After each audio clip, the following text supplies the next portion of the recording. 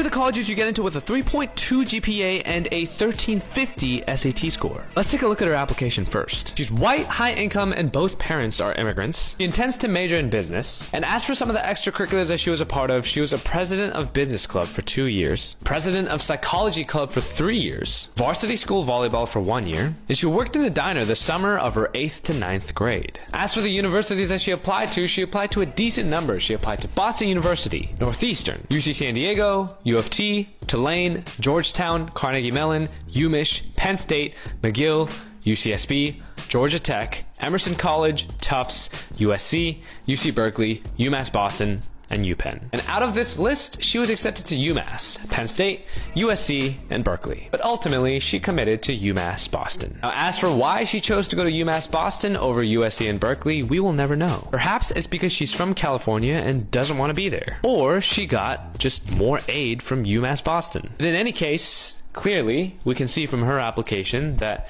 she's a hard worker, she worked hard in school, and she applied to a decent number of universities, but was rejected from the majority of them. Hence, university admissions are like throwing darts blindfolded. You just have to shoot your shot enough times, and hopefully one of them will stick. But overall, solid application, worked out well for her. She's probably doing well at UMass Boston, so I'm happy for her. Short Cast Club